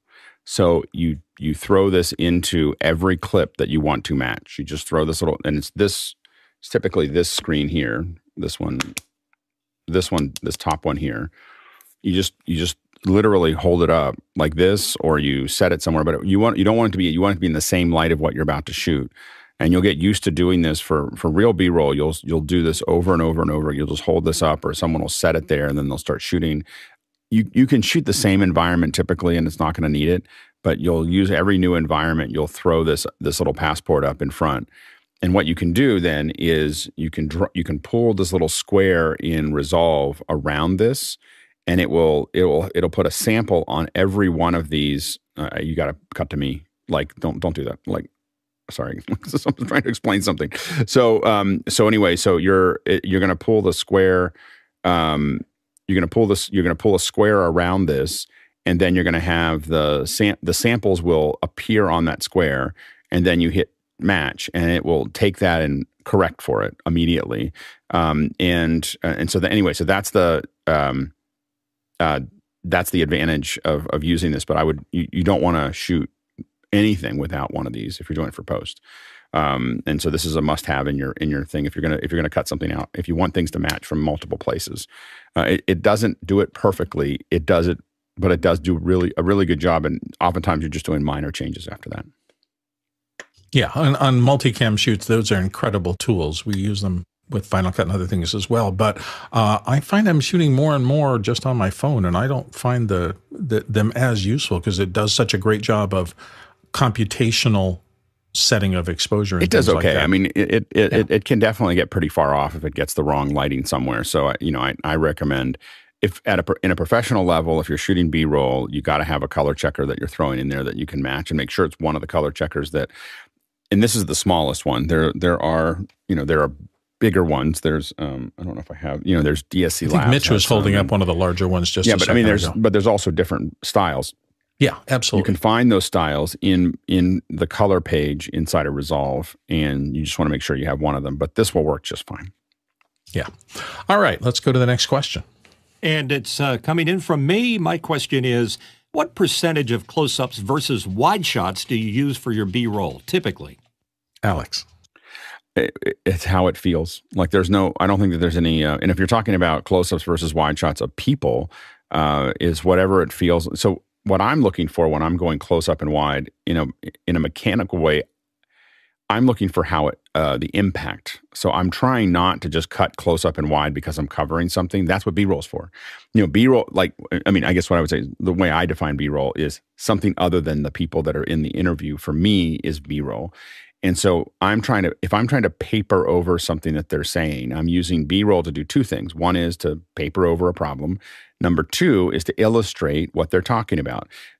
So if you look again at, if you look at I guess the best example would be, again, Ken Burns. Look at how often he actually cuts the person talking. There's a lot of people talking a lot of the time, but he doesn't cut to them very often. He cuts to them to set that style. But I think that when I'm interviewing someone, I'm going to cut wide when they're kind of setting something up. But when they're making a point, I want to cut close. And so my close and wide should be driven by the emotion of the video. And then my B-roll is there to, again, paper over things when needed and also to illustrate what they're saying. And I want as much B-roll as I can possibly have. If I can have them almost never showing up, that's what I want. Because that's going to make it a much more compelling video for the viewer typically. Typically what they're going to get, they'll watch longer. Our average view time when we watch the data on the back, they're going to hang on longer if we're showing them more things. The only time you want to hang with someone is if they're actually showing something, and if they have emotion. But another one is good, like if you look at Fog of War, Into the Void, those are ones where there's interviews and there's stuff happening, and you'll see, like Fog of War is a perfect film when it comes to documentaries, as far as I'm concerned, of how to illustrate the use of interview versus B-roll. Mitch? Yeah, I think you touched on something that resonated with me, that ILM special that ran on Disney Plus where they did all the interviews. They were cutting away to like the hands or a profile shot or something else. It wasn't showing a specific B-roll, but I thought of it as B-roll because it was done to heighten the emotion of the shot. And I think it was so well done. It's a good example. I think what I would say is when we get started, we're using it for correction and paper edit, to paper over things and everything else. When we really have the time and the budget and the everything else to really get going, we're talking about using every clip is there to change how the viewer feels. And that's, oftentimes we don't have the budget or time or resources to do that. What you saw with Light and Magic is another perfect example of using B-roll where they're just touching on that. And then you're seeing lots and lots and lots of archive footage, lots of other things that they're showing. And again, I think that the more you can get to illustrating what the person's talking about, the better, the longer, the more compelling it's going to be for the viewer. And since we're talking about that, I'm going to go back to this shot because there was a perfect example of that. There is a cut coming up right after where I've parked this frame, and you will see they've gone from the wider shot of her to a close-up at an immaculately perfect moment. It punches up her reaction to the question. Let me just play it here. Boom. And you saw almost the look of surprise on her face at the same time. It really was a brilliant cut. Whoever the editor was this, I saw that and I went, oh my gosh, you're really good at what you're doing, because he knew it was a moment of power in what she was saying, and he punched to her at exactly the right place and emphasized her reaction to what was said, which was engaging. Mitch? Yeah, if I'm posting a show at 1080, I'm definitely going to shoot it at 4K. And I could do something similar to what you just saw by punching in on the 4K footage that's at 1080, because you have a lot more real estate to deal with. And that helps you cover the jump cut and also adds emphasis to what they're saying. So I don't know if you'd call that B-roll, would you? Well, here's the thing, though. I don't think this was synchronous, because I looked at this cut because it just struck me as, wow, that was a really nice example of an immaculate cut. It helped the story. It got us close to her at the right moment when she was punching up an idea emotionally. And I went back, and I think this is asynchronous. I don't think the B-roll shot is exactly the next thing. I think they've removed some frames or some time or whatever. Yes, it's contiguous in terms of what she's saying, but I don't think it's a straight thing. We'll never know, because good editing is something you hardly ever notice. That's the point of the editing, is to present the emotions and the content without getting you to think, oh, that's jarring, they've done something there. That was, to me, a really fine example of that. Let's go on to our next question. Jack Ruppel from Breckenridge, Colorado has a question. When using historical film and video, do you try to color grade to maintain VHS, 8mm, etc. styles to differentiate vintage from contemporary content in a documentary? Mitch, start us off. Sometimes I'll do that because you got to somehow excuse the fact that you're showing an inferior format or ratio against something that's far better. The other thing is that sometimes special effects are used to do a flashback. If you're doing a flashback scene, you need to somehow not confuse what's happening currently by adding some kind of color grade to give it an otherworldly look. So, all of those things are possible. Alex. Yeah, color oftentimes is a communication of where you are. If you look at the Matrix is a great example of it, where when you're in the Matrix, you don't notice it, but everything's a little green. And when you're in it, it's much warmer when you're out of the Matrix. And in the same way, telling people where they are by watching that footage is I think, a really powerful storytelling device. Yeah, they also use that huge effect in Stranger Things when you're in the upside down world. It just felt different. They even had floaty little things in there that kind of signal to you you're not in Kansas anymore, so to speak. Let's go to the next question. Tommy Shantz, St. Paul, Minnesota, asking, using metadata would seem to be a good start for cataloging your B-roll. What practices and resources does one use to access this data and keep everything in order and easily retrievable? Alex. I mean, a lot of that for those. I will say that. We talk a lot about what editor to use for what, and I will say that even though it's not, a lot of people still use Avid and other things for documentaries. I think that Final Cut is the best thing for documentaries because of the way the metadata gets put in. Now you can use. There is other things you can use on site, taking notes of what you're doing. It is still good practice to do things like a slate in front if you're going to do it. Now, a lot of times you're just capturing B-roll. If you're capturing important B-roll, you may want to have annotations that are on there. But most of the time with B-roll, we're so fast and furious that we're capturing everything we possibly can, and you just need someone to sit there and go through it all. Sometimes it's the editor themselves, and sometimes it's an assistant that's going to go in and add the notes that are necessary. And usually that I find that that's usually done in Final Cut. I don't know if Bill has another way of doing it, but that's usually the logging of the metadata is done straight in the app. For anything longer than a couple of minutes, it is the one thing about Final Cut that I will never move away from it too far because of the power of, and the thing in Final Cut is it's called range-based tagging. So you pull in some B camera stuff or whatever, a shot, and you can do three things to it. And I do this kind of as I start to look at every piece of footage. You can reject stuff. So, here's the slate, here's all the stuff beforehand. And now somebody says, all right, action. And then something happens that I want. Everything before that, if I had a way to just get it out of my eyes so I never have to look at it before, well, that's exactly what reject does in Final Cut. Anything that you don't think is going to be germane to your actual work of creating the program, get rid of it. Then, as you got down to the stuff that's useful, you have to organize it. And that is applying these tagged ranges in Final Cut. All the other analyses have ways to do this, subclips and other things. But that was, I think, one of Randy's brilliances, Randy Ubilos, the guy who wrote it, in connecting it to a database and saying, you can drag out a range on the clip, and then you can add not just a tag, but as many tags as you want to this range of frames. So if it's a 3-shot and I've got the cook, the butler, and the maid all in the shot, that range gets all 3 of those tags, cook, butler, and maid, and maybe drawing room, and maybe evening, and maybe whatever. So you can stack keywords on top of things. And then you go on and you do the next scene and you apply one or more keywords to that. Maybe next you have the close-up shot of the cook, so you just tag that with cook. Then afterwards, as you're starting to assemble the pieces of your program into something, you say to yourself, I need another shot of the cook. You just type CO and the cook keyword comes up and you click on that and it displays visually everything that the cook is in. And that includes the shot where the cook is solo, but it also includes all the shots where the cook is with other people. So suddenly you have an instant way to dive into your footage and access the things that you need at the moment you need them.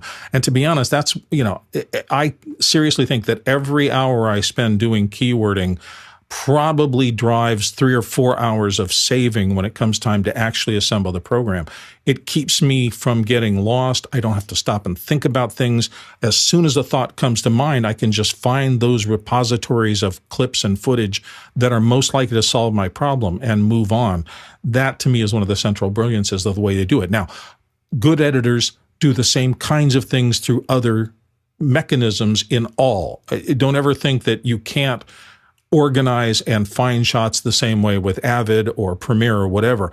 But there is nothing as uniquely, brilliantly targeted to do this sifting, sorting, and bringing to your playhead footage, B-roll and others, then that Final Cut system is just pretty fabulous for that. All right, I've talked too much about that. Let's move on to the next question. Walt Palmer from Lewis, Delaware, asking, using a camera slider for the B camera is effective, but only when there are foreground props to enhance the motion. Is there a rule of thumb for slider speed? Mitch Hill. I would question whether or not that's actually a B-roll shot, Walter, but you're correct to point out that you need a foreground background in most cases to get the effect.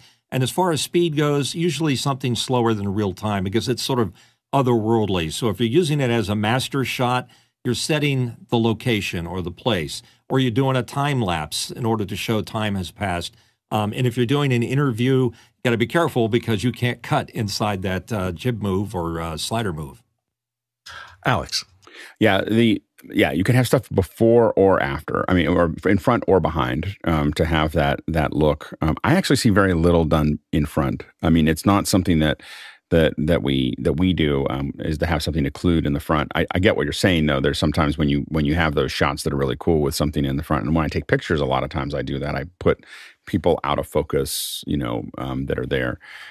Anyway, but I would say that I see slider shots were really popular about 10 years ago, and they've kind of dropped away. Like I don't see a lot of slider shots now. I don't see a lot of moving shots when people are talking.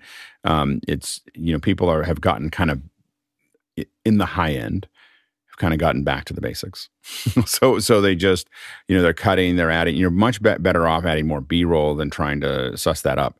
And I don't know exactly what happened to it. I mean, again, I think that there is. I think part of it is that one thing that is incredible for B-roll, by the way, are some kind of stabilized shot. So whether that's an Osmo, I always, when I'm shooting B-roll, I have an Osmo for my phone, but or the any kind of the larger ones for the larger cameras. My brother used to, before he was doing a lot of film work, was doing tons of B-roll with a Steadicam. So going through someone's office, going through their workplace, going through a factory, going in the outside, stabilized shots are unbelievable. The other thing is drone shots.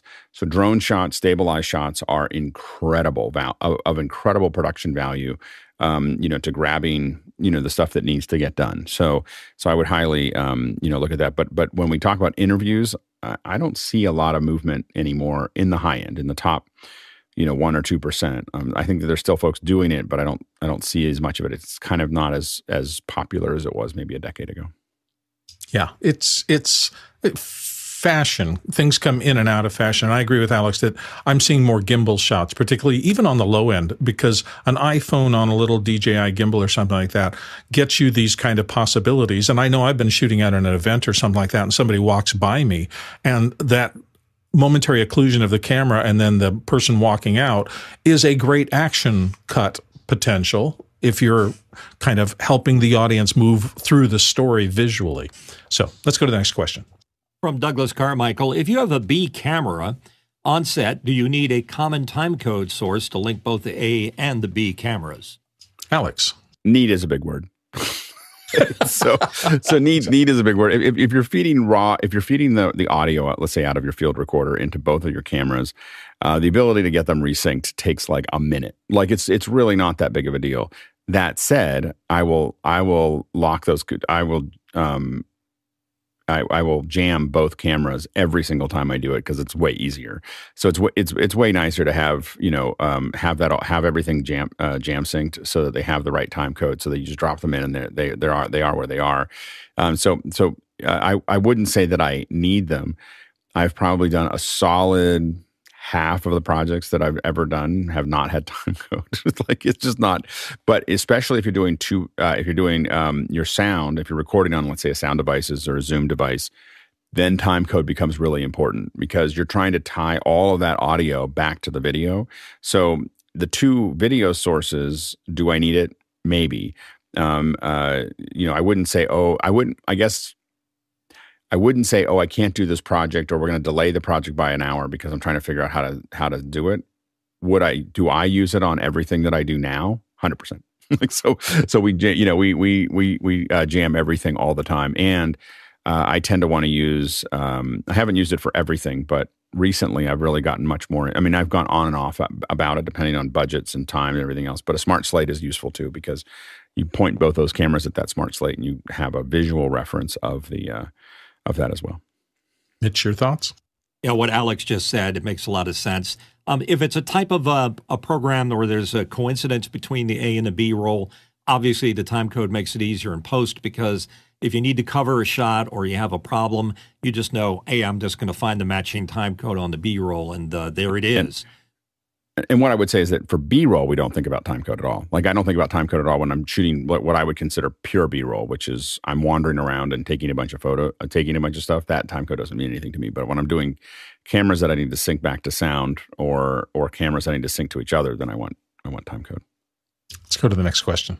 Roscoe Jones, Madison, Indiana, asking, make a jump cut disappear? Is B-roll a concept lost on today's editors? Alex. I will admit, I was doing a project and I covered everything with B-roll. Like, every edit that needed to be done, every jump, what would have been a jump cut, was all covered with an edit. And I had the client ask me, like, where are the jump cuts? Like, where are we want to look this to look more like YouTube. And I was like, it was so sad. It was like part of me died. You know, we had masterfully covered up all of that stuff, and it looked really good, and it was seamless. Like, it was to the beat, and everything was working and everything else. And then they were like, where are the jump cuts that make it look more like a YouTube video? And I was like, oh, okay. It's kind of like when everyone wanted to make their stuff look, when log first came out on people's cameras, YouTubers didn't know that, or whoever was doing it didn't know that that's not the way it's supposed to look.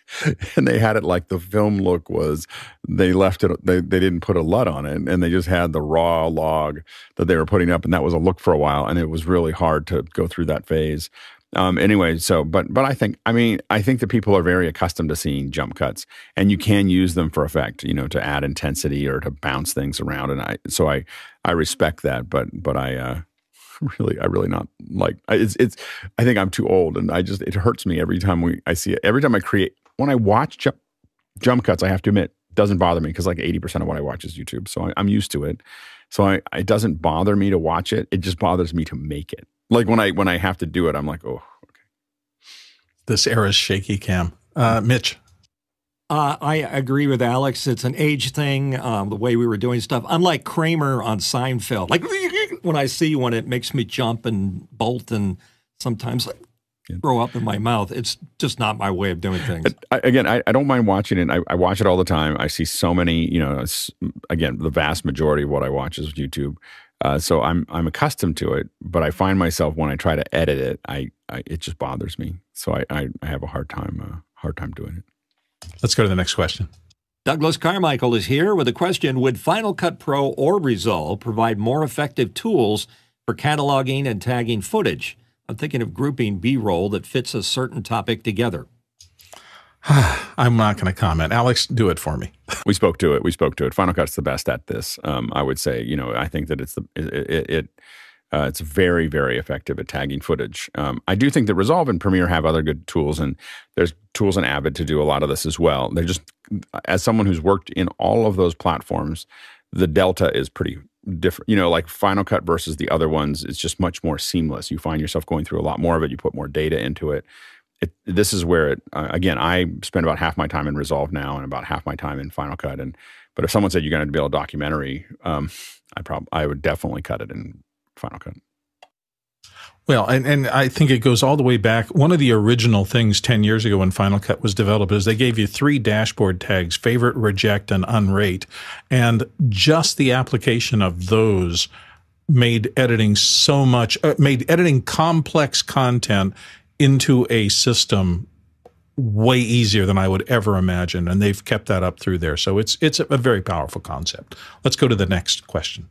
Roscoe Jones from Madison, Indiana asks, how is B-roll different than a cutaway? They're related. Alex? Yeah, they're very closely related. they're cousins, and so I think that they're almost the same thing. So again, and there's another question by Roscoe for the next one. I really define the B-roll as the extra stuff that we shoot not the multiple angles, but the extra stuff that we shoot. Now, sometimes we use that as a primary piece, and sometimes we use it as a cutaway. Typically, when I say we're going to use a cutaway, we're trying to get that as a specific. I'm using B-roll, but I think again, because I don't define the multiple angles of an interview as B-roll personally. That's not how I look at it. I would consider the cutaway to their hands. The cutaway, I would consider like cutting to their hands, their feet, a side shot of them, the reporter. I would consider all of those cutaways that I'm using as a device to get around an edit. So when I think of cutaways, usually I'm thinking about not adding to the. Sometimes it can be adding to the visual nature, but really adding to the pace or adding to the. I think of cutaways as a pace device and a glue device that I'm using to fix an edit or to increase intensity, decrease intensity, do those kinds of things. I look at, and this is again, all of us have our own personal views of this, but I view the B-roll as something that is illustrative. It's an illustrative thing that we couldn't get in the interview. So the B-roll is the other stuff that isn't in the room where I'm doing an interview that is helping me illustrate what they're talking about. And sometimes that B-roll is added on top because it's necessary and it's driven by the conversation. And sometimes it's a cutaway so I can fix something. So the cutaway I think is a bigger device, and the B-roll is a subset of that, or the two of them can overlap a lot. I would say that they, if we were talking about them, they are, they're this, right? They're almost. They live in a space together a lot, but some of the cutaway is not a B-roll, and some B-roll is not a cutaway.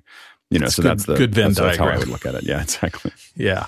Let me do the traditional one I used to do for my seminars for Video Maker. Imagine that I got to give up and give the Gettysburg Address, and I go 77 years ago, our fathers brought, and I cough badly, and I go, oh, where was I? Brought forth on our continent. Now, I was looking to the left when I did the first line, and I was looking to the right when I did the second line. So if you cut out the cough, what happens? Classic jump cut. My head goes from here to there in one frame. So we don't like that. That looks unnatural. So if I have a nice shot of an American flag, I'm going to place that shot of the American flag either a little bit before or a little bit after that cut. So what they see is 77 years ago, our fathers, they are hearing consistency. The content is getting out, and that flag cutaway fixes that moment in time that I had to cut out as an editor. So that's the classic use B-roll as a cutaway to fix an edit. Mitchell?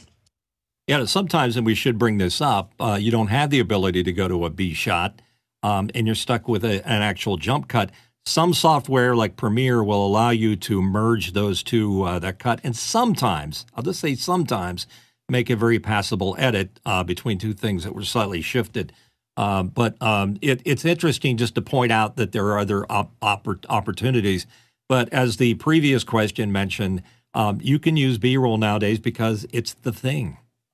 Yeah, the same thing as Morph Cut in Final Cut. Yeah, that it works maybe 40% of the time to my satisfaction, which is nice. If it fixes the problem and you don't have to do a cutaway, great. The other options are things like take that second shot and pop it up, as you saw in the Ina Garten interview. Let's go to the next question. Roscoe's back from Madison, Indiana, with a question. What does the B in B-roll historically refer to? Yeah, you probably weren't here at the beginning of this, Roscoe. I kind of defined it. In the film days and early cameras, they would set up the camera and run a roll of film through the camera. And then those were very short. Often they would run multiple rolls of film because they didn't last very long.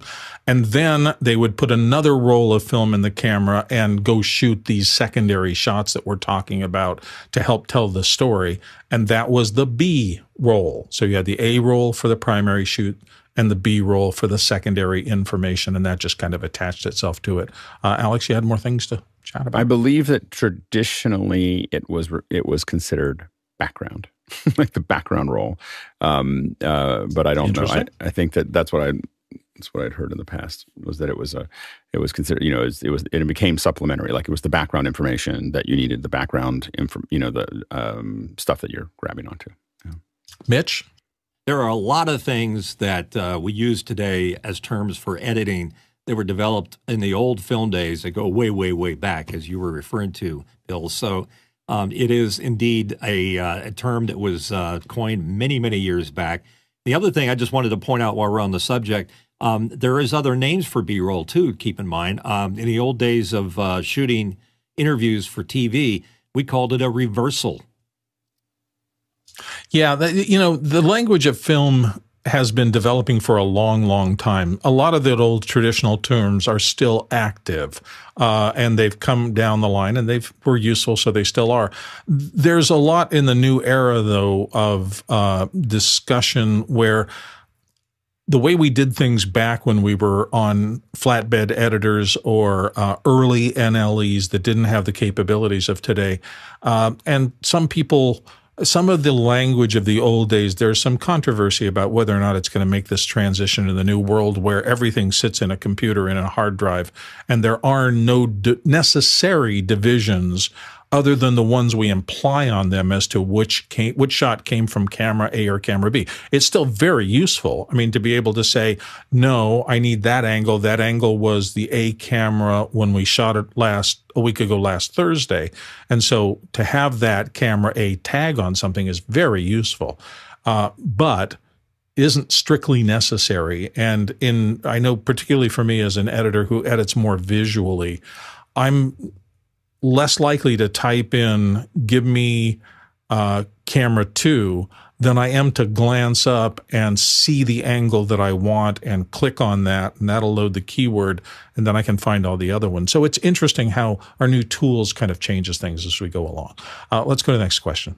From Walt Palmer in Lewis, Delaware, is it proper to use B-roll of an interviewee as a cover shot? Example, interviewee is a farmer, cutaway is the farmer on his tractor. Alex?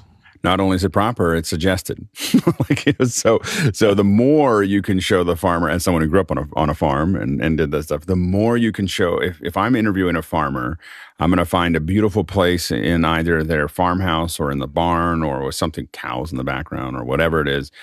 Typically in the barn, if they've got a big barn, it's going to be great. It's going to depth of field, and you get some lighting in there, and you're going to interview them and make it look great. And then you're going to shoot as much footage as they let you. And again, with farmers, you want to shoot at sunrise when they're out there doing whatever, getting things done, middle of the day, driving the tractor, putting stuff on the PTO shaft, dealing with whatever. There's always a cow somewhere that has a huge something growing on it that you have to puncture and push stuff out. Get that too. It's really good camera work. Anyway, if I thought about all the things I did, it's a real farming, folks. Yeah. It's like you just throwing the betadine on it, and anyway, there's all these things you want to try to capture that as much as you can that day. And then you're going to try to use as much as you can. As little, you want to hit the farm when the farmer has an emotional moment, when they're thinking about something and then saying it. That's when you're going to cut to them. But when they're just talking, fill that all up with this incredible tapestry of stuff that you captured of them doing something. Especially, and the reason I'm just poking on this is because farmers oftentimes are doing things. Like, they're not talking about things. It's much harder when you're talking about theory or philosophy or something. Like, now what do you put in there? But when you're talking about someone of action that's doing something, capture all that action and then throw it in to help really deepen the understanding that the viewer is going to have of their life and their work. And so anyway, yeah, absolutely. Let's make a short answer very, very long, and get us to the bottom of the hour. That's what I would do. Absolutely. And, in those Ina Garten examples I gave you at the beginning of this, if you go back and watch that 60 minutes, you're going to see a lot of this happening. You're going to see that the piece that I used, there were 4 or 5 shots to establish mood, and that's not what the audio is talking about. It's talking about her life, and they're using essentially B-roll. I mean, you can classify it as that or not. You can classify it as, introductory shots or establishing shots. These are all terms that we use in the industry to say, at the beginning of my sequence here, I need an establishing shot. Well, what does that mean? Well, it kind of orients the viewer. Here's where we are. Maybe it's a shot of the outside of the bar and we're going to go in and watch the blues musician play. I don't want everything to be inside the bar. I need that establishing shot to say, here's where we are and here's where this is happening. And come on, join us as we go inside to enjoy the show. So all these terminologies have been around for a long time to help us do this. There is, proper use of B-roll. The proper use is whatever helps you tell the story. And whether, I'm just saying, don't restrict your thinking to, because I shot this as B-roll, it can't be the opening, or it can't be the closing, or it can't be something. If you have magic there, don't care about what it is. Care about how it works to tell the story. All right. Thank you for paying attention today. We've had a wonderful day. Thank you all for your questions, driving the show. We truly appreciate it. So many people to thank. This show does not happen every day without all the people. Producers, particularly, I want to thank all of those of you who asked questions today that drove this show. Without your questions, the show doesn't exist. The panelists, thank you guys. It's been a fabulous time having all this expertise arrayed to help people understand this. Don't forget, after hours, that is coming up. Oh, wait a second. Am I forgetting? Of course I'm forgetting something. The back end crew, the quiet army of people who put this together in the back end, literally all over planet Earth. We thank you all. It is an amazing job that you do each and every day of making this possible. So if you've gotten any value out of office hours over the course of the past 3 years almost now, it's because of all the people working in all sides of this. All of you have helped make this possible. To Lock Traversal today, we've managed to cover 66,285 miles. That's 106,675 kilometers. If you were to lay bananas end to end and try to traverse the same places we've gone to get everybody involved, 524 million bananas for scale, 2.7 times around the Earth. That's our show for today. Thank you for watching. Roll credits. This is not B-roll. This is credits, just in case you're wondering. Even though it's cut over top of the edit, you could, and some people might call it a cutaway or a but it's really, now if there were other things that illustrated it, Some big L cuts. Yeah, giant L cut. We haven't talked about J cuts and L cuts with them. We haven't talked about. We haven't had a second hour on titling. End titles. Oh, closing. Yeah, credit rolls. We don't really do rolls. We just mostly do slides. That's right, yes. Because I'll be honest, that rolls look really bad, especially at 24p, which is what everybody does. What, you want to actually read the text while it's going up the screen?